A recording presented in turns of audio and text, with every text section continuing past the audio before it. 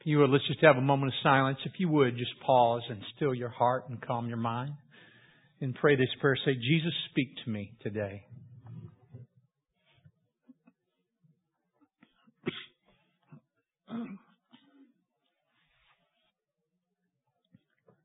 Father, we today humble ourselves before You and ask You to give us wisdom,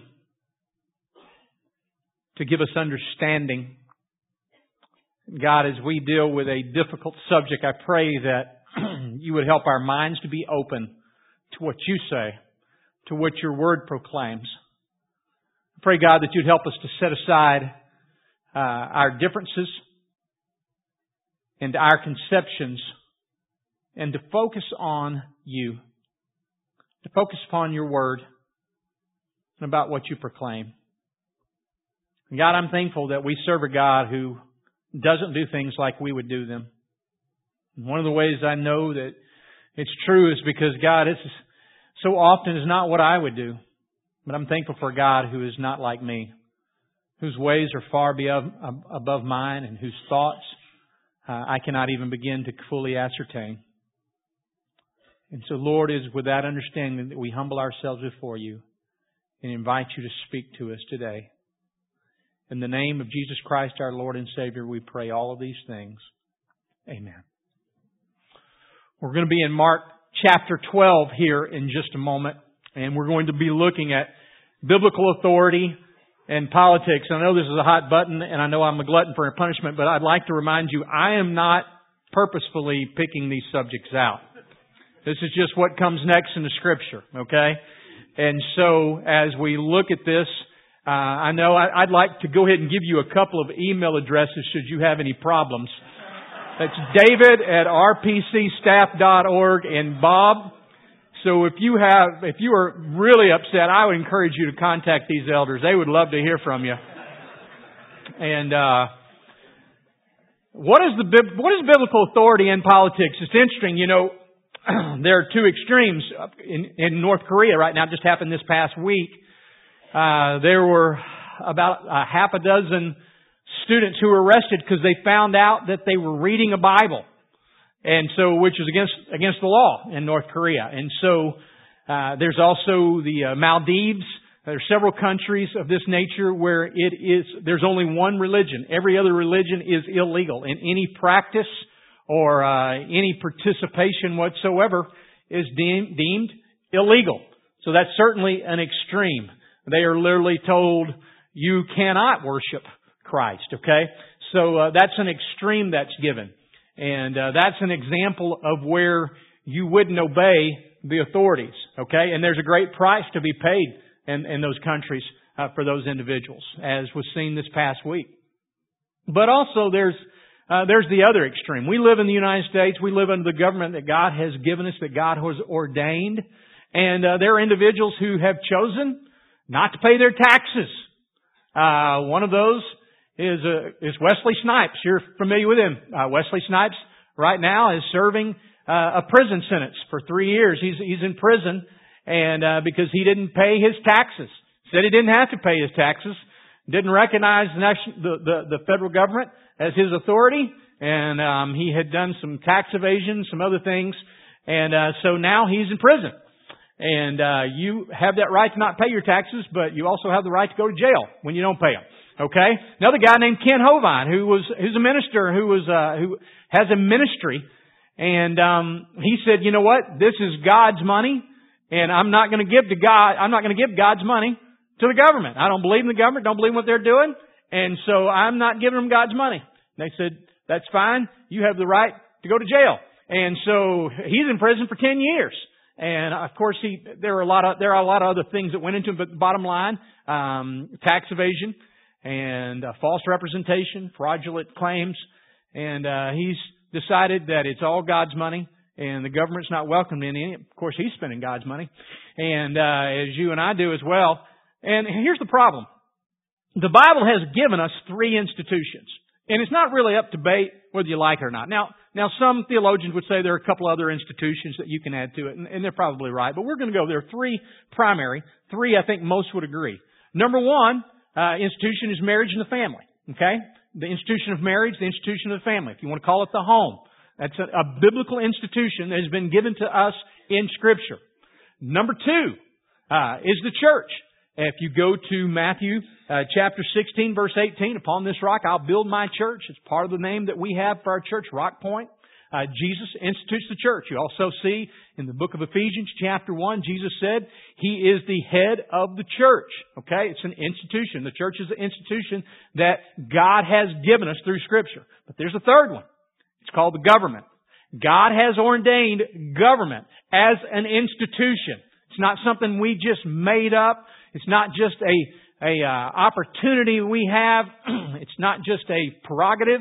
It's an institution divinely established by God. As Tommy read a while ago, Romans chapter 13, not a popular text, but Paul makes it very clear that this is ordained by God, that government itself is ordained by God. Now, Jesus is going to address this issue of authority in politics. And it doesn't mean there are two extremes that we just talked about. One, I don't have to do what the government says. I don't have to observe it. Number 2, I must give them total allegiance and worship. And Jesus is going to address this issue, and He's going to do it differently than anyone has done up to this point. And He does it differently, quite frankly, than most of us do many times. And so I want us to read this text, and I want us to think about it and talk about it for just a moment this morning. I want to start with chapter 12, and we're going to kind of breeze through this first section, and then we'll camp out on the more controversial aspect. Jesus is dealing with the authority issue. They have been challenging authority, and Jesus turns around and gives them a parable here about authority and about who He is and about who they are. And in your bulletin, we've got a little listing that kind of gives you a little insight, a little definition for these words in case you don't catch all this. That'll maybe make it more understandable if you want to go back and read through it later on. And then He began to speak to them in parables, speaking of Jesus. And a man planted, he's speaking of God here in this illustration, a vineyard. The vineyard is used multiple times in the Old Testament as a symbol of Israel. So a man planted a vineyard.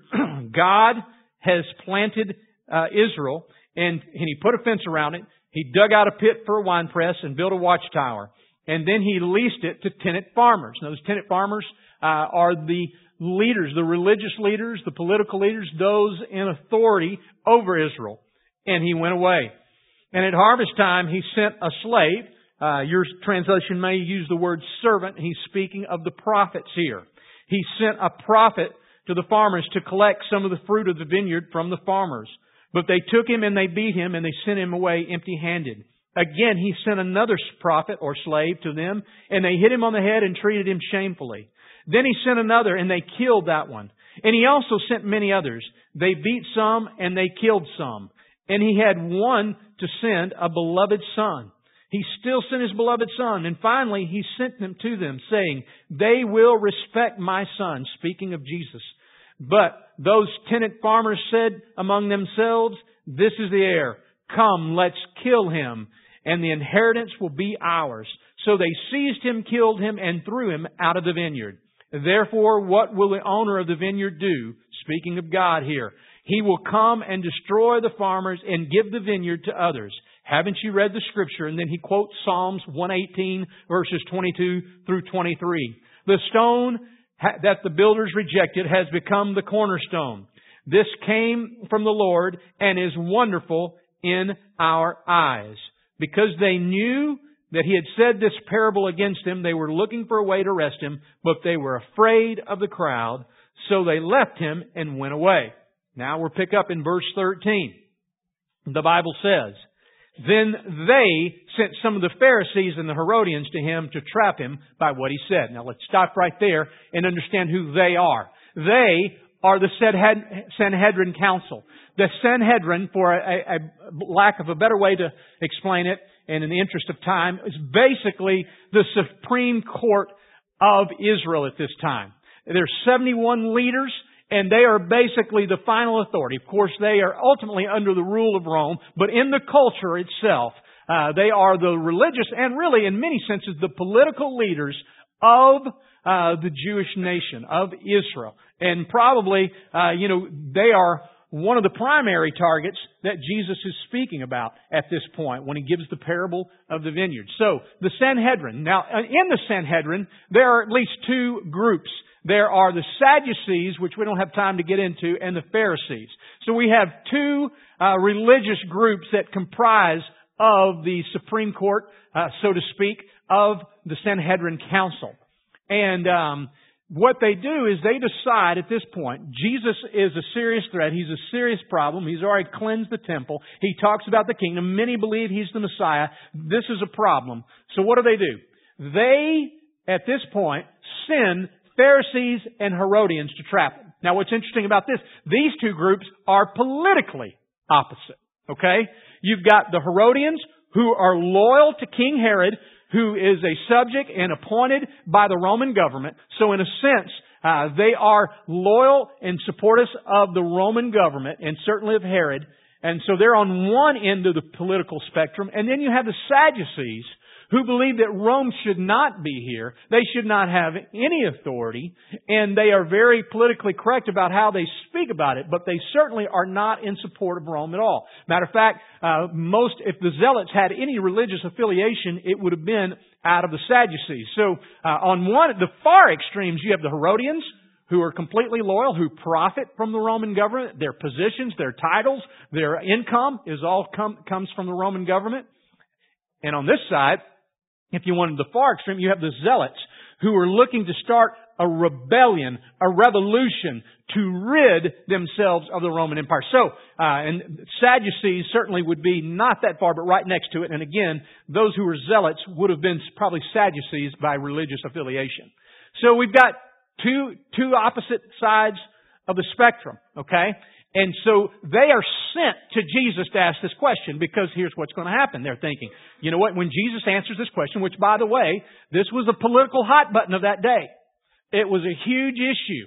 You wanted to get temperatures up, then you began to talk about the tax.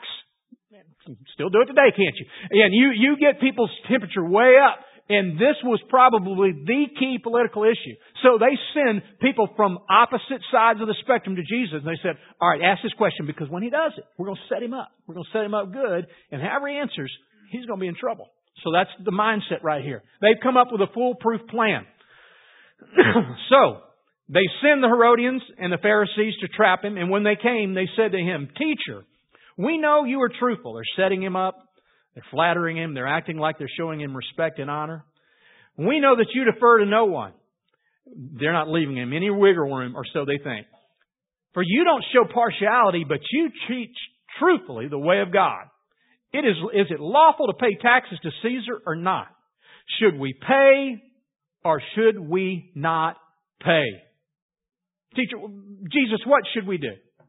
Should we pay this tax or should we not pay the tax? And by the way, most scholars think He's talking about a very specific tax, because if you look in the other Gospels, in Matthew and Luke, you'll see it was a tribute tax. There was a lot of different words for it: census tax, toll tax, or a poll tax, or a head tax. Basically, it was a tax you paid to be a citizen there under Roman rule, and to enjoy the roads, the systems, the government, the protection, the water systems, the whole deal. Matter of fact, I have an exact replica of a denarius that they were expected to pay every year just to be citizens under Roman rule. Okay, so that's the coin. Matter of fact, since you can't see this one, want to show you another one. Not another one. This is the same one, and the top one's actually this is actually a picture in the bottom, just so you can see it a little bit better. But this is a picture of Tiberius Caesar.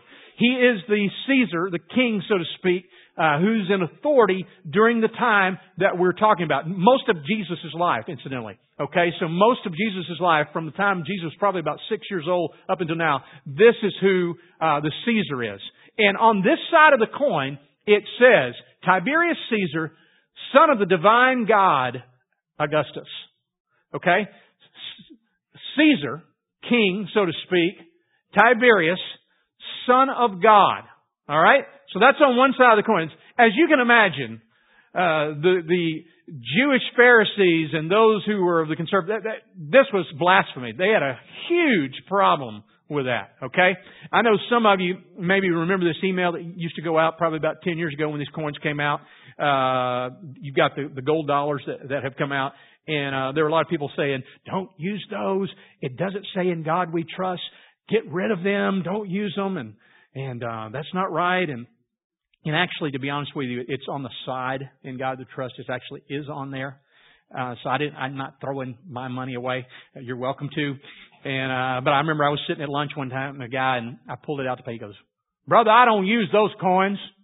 I think those are blasphemous. They don't have God on them. I said, well, actually, it is on there. And he goes, oh, it is on there. But anyway. So anyway, we think this is bad. Think of what they had. We think it's bad that we just put in God we trust on the side. They're saying not only, forget not being on there, we're saying that Caesar is son of the divine God Augustus. Then on the back of it, if that's not enough, it says maximum pontiff. Most of you are familiar with that, or some of you may be familiar with that phrase. And it means high priest or even highest priest. So on one side, Caesar, son of the divine God. On the other side, high priest. To show you that religiously, he is the ultimate authority as well. Let there be no doubt. So this coin was loaded, man. I mean, many of them thought it was blasphemous to even touch it. So there we are. So Jesus is dealing with this. And they said, should we pay the tax? But knowing their hypocrisy, he said to them, why are you testing me? Bring me a denarius and let's look at it. So they brought one. Whose image and inscription is on this, he asked. And they said, Caesar's.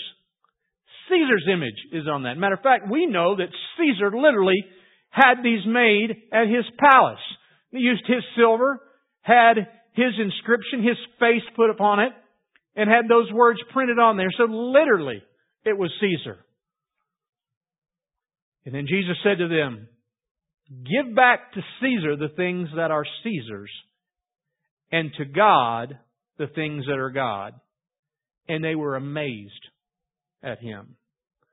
Now, let's do a little bit of understanding here, first of all. Should we pay? Let's go back to verse 19. Should we or should we not pay? Again, this is the political hot button right here of Jesus' day. Should we pay that? I mean, we all know that pagan ruler is making a divine claim, even thinks he's the high priest. Should we pay that? There are many that didn't. Matter of fact, we were talking about zealots a while ago. Zealots didn't do it. Essenes and zealots did not pay the tax. They were rebels. They were trying to form a rebellion. The Essenes just decided we're going to pick up and move to the desert and live in caves. And the zealots were constantly trying to rile the public up and to start a war. It's basically what they were trying to do, to overthrow the Roman government. There was a guy 25 years before this time called Judas the Galilean. And Judas the Galilean decided, you know what, he had had enough. And when this tax was instituted 25 years earlier, he decided, you know what? Hey, I've had enough. And he's got a band of brothers, so to speak, together. He kind of got his own little guerrilla army together. And you know what they did? First thing they did, they went in and they cleansed the temple. They kicked out all the Gentiles. They moved all those who were Romans. They kicked them out by force. They pushed them out. And he said this. He goes, this is the kingdom of God coming in. He said, this is the kingdom of God. And many of them looked at him as a messianic figure. Maybe this is the Messiah. And so he took upon that mantle, so to speak. And then you know what the third thing he said? Don't pay the tax. Don't pay it. Don't give it to him. We're now under God's kingdom. We're just going to give it to God, or we're going to keep it ourselves. But we're not going to recognize the government anymore. So, we're cleansing the temple. We're ushering in the kingdom of God, and we're not paying the tax. Guess what happened to him? He was captured and killed, executed, and his followers disbanded as they saw, you know what, this is probably not what we want to be doing right now. So this is fresh on the mind of many of those who are listening to Jesus. Jesus says, don't pay the tax. What does that mean? Well, think about it. Jesus' whole message has been about the kingdom of God, about the fulfillment of the prophecy that He is, in fact, the Messiah. This is the kingdom of God. Talks about it in the Sermon on the Mount. I'm bringing the kingdom of God. The kingdom of God is coming. What else has Jesus done? Well, Jesus just got through cleansing the temple. Just got through cleansing the temple just a few days earlier. So there's only one thing left. If you're a revolutionary, if you're starting a rebellion, then they're wanting to know, so, should we pay the tax? Because you said that this is the kingdom of God that's coming with you and that you're proclaiming the kingdom of God. You've cleansed the temple. Sounds like Judas the Galilean. Should we pay the tax? And if he says, pay the tax, then I am certain, you've got those Herodians and you've got those Roman officials, they're going to usher him out right then. You're done. You're going to, at minimum, be prison, maybe worse, right now. So they think they have him. Should you pay the tax? On the other hand, if he says, no, you don't have to pay the tax. You know what? No, you should pay the tax. Do whatever Rome tells you. Whatever Caesar says, you just need to do it. Then the majority of the people are going to go, you said that there's a new kingdom coming. You said that things were going to be different. You see, we like to think of the kingdom of God as simply being spiritual, which in large part it is. But can I tell you, that's a very Western way to think. And that's something that's kind of really more developed in the last 400 years. Before that time, virtually everyone saw the kingdom as something physical and spiritual. If anything, in Jesus' day, they saw it more physical than spiritual, that there would be a new rule and a new order, and that the hungry would be fed, and that those who had been misaligned and those who had been abused would be set free and it would be made right. That was the understanding of the kingdom of the local Jew, and really for much of history. And Jesus certainly is bringing a strong spiritual component, but it's of both. Jesus is ushering in a kingdom, and He's ushering in a people who care about hunger. That's one of the reasons that we're doing Feed the Hunger, that care about those who are in need, that care about those who are marginalized. Okay? That's part of the kingdom of God. And quite frankly, it ought to affect the way that we view politics, the way that we view government. And so that's part of it. And we can get mad and think that it's not, but the truth of it is Jesus makes an endorsement here that it's more than just spiritual. Okay? It's how we live our lives. It's what we do with our resources. It's the impact that we make. And that's the way everyone would have understood it during that day. And it's interesting, they said, Jesus said, give me $1. Give me a denarius. He doesn't even have one. Which, if you go back to Matthew chapter 5 and you look at the Sermon on the Mount, Jesus talks about blessed are the poor, for theirs is the kingdom. Here's the truth. Jesus touches one. That was kind of, I don't know if you should have done that, Jesus, a lot of people probably thought. But He doesn't even have one, and He goes, whose image is on this? It's also very interesting, not side note, I don't want to chase a rabbit, but if you look at Matthew chapter 22 later on, 24, right in there, Jesus is accused of not paying the tax. Real interesting. That's one of the charges they give about it. But what does He say, in fact? He says, you know what? Whose image is on there? Give to Caesar's what's Caesar's, and to God's what's God's. Now, let's talk about that practically for a moment. What does that mean for us today? Well, let's talk about unbiblical actions within our society that Jesus didn't endorse. First of all, Jesus doesn't endorse rebellious violence. He just doesn't. And, sometimes you see scenarios, and we're not going to go into them, where the government is overthrown by officials or by dictators who are not government officials and who have disbanded. That's not what He's talking about. He's talking about governments that have been set in place, like we have in the United States of America. So the zealots took that approach. You know what? We will kill and destroy till we get what we want. And that's what Judas the Galilean did. Jesus does not endorse this. Number 2, unbiblical action. Let's just drop out of society. Every once in a while I hear somebody go, I'm moving to northern Canada and just living there. Well, no, you're not. And if you do, you'll want to get back here as soon as you can. All right? You're not going to go live in a cave in northern Canada. That's what the Essenes did. They said, you know what? We don't like this. We don't like the government. We don't like the Roman rule. We're moving to the desert and we're living in caves.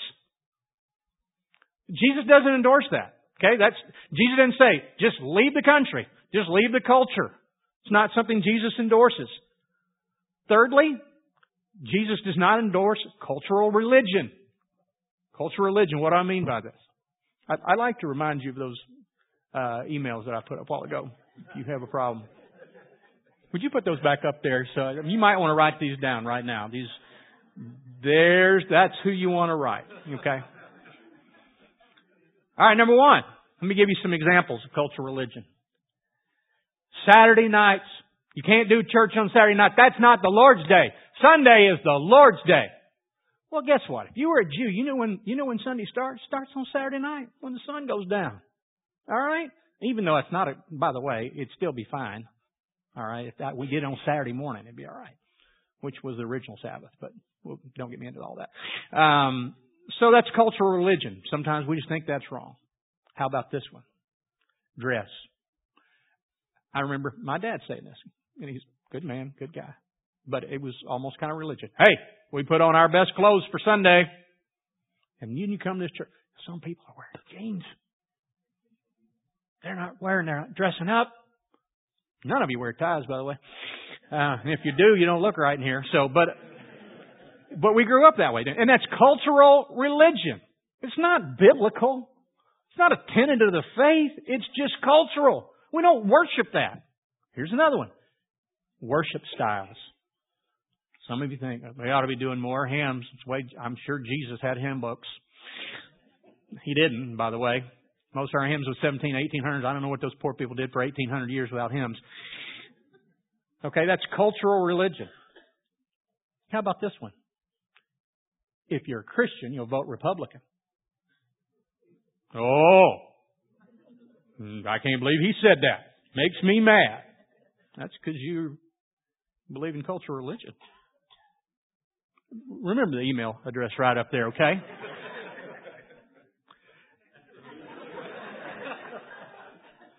Somebody made a big groan last service. You know, guys, we have to determine, let me say this. My faith should impact the culture, but the culture is not to impact my faith. Okay? My faith should impact the culture that I'm in, but the culture is not to define my faith. That's cultural religion. And those may all be great things to do if that's what you want to do, but let's not confuse them with the Word of God and what God has dictated to us in Scripture. Okay, now that we're all quiet and listening. Biblical actions within the society that Jesus does endorse. Compliance to government authority. Compliance to government authority. Remember we read in Romans chapter 13, verse 1 through 7, that God has instituted and ordained government as our authority. Okay? He's put it in place. This is not man-made. This is something God has established. So, number 1, we are to comply with the government. What does it mean to comply? Well, I'll give you 3 simple things to comply with the government. Number 1, obey the law. Okay? Obey the law. And I will say this. If there's a law you feel like you can't obey, then you have the right to say, you know what, I can't do that. But recognize we're in a society where you will be placed in jail. All right? You can say, I just can't, in good conscience, in my faith, pay my taxes. Okay? We have a place for you where you can stay free of charge. All right? And again, it may not be what we like, but that's the way it is. It's the government God has given us. Okay? This authority God has placed on. Number 2, pay our taxes. I know a lot of people don't like it. Hey, at least we don't have Caesar, the son of the divine God, on our coinage. All right? We pay our taxes. That doesn't mean that we can't express our opinions, that we can't vote, that we can't write our congressman, that we can't let our voice be heard. Certainly we can, but at the end of the day, if it's the law, we must comply with it. And thirdly, what does it mean to comply with the government? Is that we respect them. We respect the offices. We honor the office of authority. So that's what it means to comply with the government. But also something Jesus doesn't do is He limits government control in this statement. He actually does. He doesn't say, give the government whatever they want. Matter of fact, He uses the word, He said, what's the image given to us here? And they said, it's Caesar's image. He said, I want you to render to Caesar what is Caesar's, but to God what is God's. So what are we to give God? We are to give God ultimate worship. You see, they were in a culture that we can't even begin to understand, where it would soon be that you had to say Caesar is Lord. People would literally die for their faith because they wouldn't say Caesar is God, Caesar is Lord. And so many would be killed in the future. And matter of fact, some were even killed before. So depending on the Caesar and upon the situation. So Jesus basically said, look, you are to comply, but you don't give final and ultimate worship or final and ultimate allegiance to the government. If it asks you to do something that is not in keeping with your faith, then you must stand. Now, we see John and Peter doing this in Acts chapter 4, verses 18 through 20. When the city officials bring him in, they go, we forbid you to preach Jesus Christ. Do not speak this name again. And they said, you know what, do what you want, but it is not our right. We are basically representatives, ambassadors of Christ, and we must preach the gospel. So do what you must. Okay? And so that's what we saw happen in North Korea this past week. Okay? So those things are going to happen. There are situations. But we comply with the law until it infringes upon our faith and our worship of God. Okay? And so we are to worship God, but we are to respect the government. That's what Jesus is implying here. That's what He's saying. He's saying there are limitations. And that was a big deal. That was in a day and age where most of the Caesars believed that they were God. And if they didn't believe they were God, then a God had appointed them. So they had ultimate rule. They could do what they want, and they could ask you to worship them. It was very relevant. And it's still very relevant in certain countries today. So what does that mean for me? Well, let me give you a great quote by Martin Luther. Martin Luther. And this is what he had to say in a very tumultuous time in history. The Church of the New Testament did not attempt to save its existence by making a concordat with Nero or Domitian, who were both Roman emperors and whom, by the way, both significantly persecuted Christians. In their great persecution. So the church didn't say, hey, let's make a compromise here. They didn't go to the government and say, let's work out a compromise. They also didn't by stirring up a rebellious revolution against these tyrants or by making an alliance with the Persian Empire, but by simply confessing the truth of the gospel and building up a truly confessing church whose members were prepared to die for their faith. It's a great statement. So, what does that mean for us today? Well, for authority, we are to respect our authority that has been given to us. We are to comply by paying our taxes, by obeying the law, by being involved. What a wonderful right and privilege we've been given to vote, to write our congressmen, to sit down with our congressmen, to tell them what we think, to write in print, to speak out and to speak for. It's a great privilege, and we should be using it. And number 3, to worship, to pray for our government. Do you realize multiple times in the New Testament we are commanded to pray for our officials, for our government? So that's the way I want us to conclude this morning. If you would like to visit, all kidding aside, I'm happy to visit with you. And I know this is a loaded subject, and there are a lot of different nuances, but here's what we know. We know that God has ordained the institution of government. We are to respect and honor our authorities. We are to comply with the law and pay our taxes, and we are to pray for our government officials. So that's what we're going to do right now. So would you bow with me for just a moment? If you would, I want to invite you for just a moment to just ask God to place His hand upon our President, Barack Obama, that God would give him wisdom and discernment and guidance and leadership.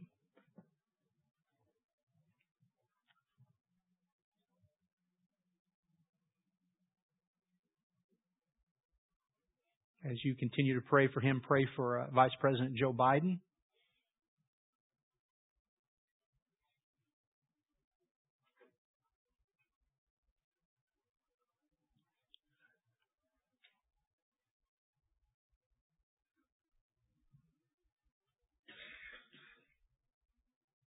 Pray for our Governor, Perry.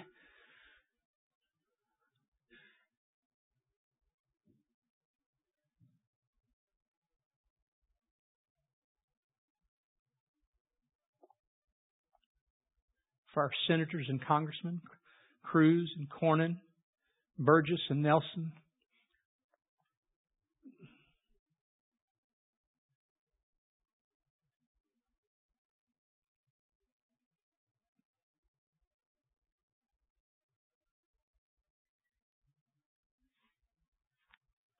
And pray for our local government, for our mayors and our council and city officials.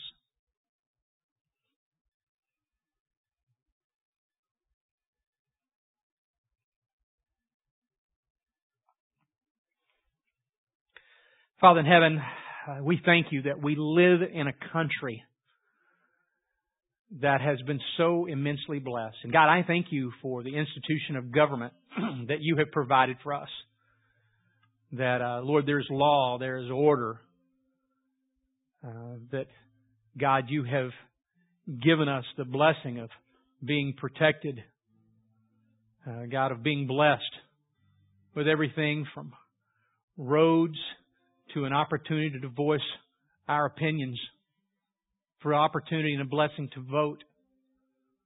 But Lord, with that opportunity and that responsibility comes, Lord, what You require of us. And one of the things You require of us is to pray. So God, I pray that we would pray for our country, for the leaders of our country, for the future of our country. God, we ask that You would do what we cannot do alone. And that is guide and direct and to lead our leaders. God, we will voice our opinions through voting, through writing, through our voice. But ultimately, we know You are in charge and You are in authority. And God, we will not compromise our faith by in any form giving worship to our government or to our officials. We will trust You and obey You first, but we will respect and honor and comply as citizens of Your kingdom, as You have requested. The government that You have put before us. And Lord, I pray, while that is difficult for some, that You would remind us that You are the ultimate ruler. You are the ultimate King, and that this is Your kingdom. Your kingdom will come. Your will be done on earth as it is in heaven. That You will give us our daily bread. And Lord, I pray that we would rest upon that truth and upon that fact that comes from the very mouth of Your Son, Jesus. So today, Lord, we worship You. We thank You. And for those who don't know You, Lord, I pray that they would recognize Your grace and forgiveness. They would recognize, Father, their need for You. And they would receive Your forgiveness and Your grace. And they would become a part of Your kingdom. God, I pray for those who are living in their own kingdom right now, trying to develop their own kingdom, that You would convict them of sin and that they would recognize You are the God of the universe. They would receive and accept You today. God, thank You for this time. May Your name be praised. Amen.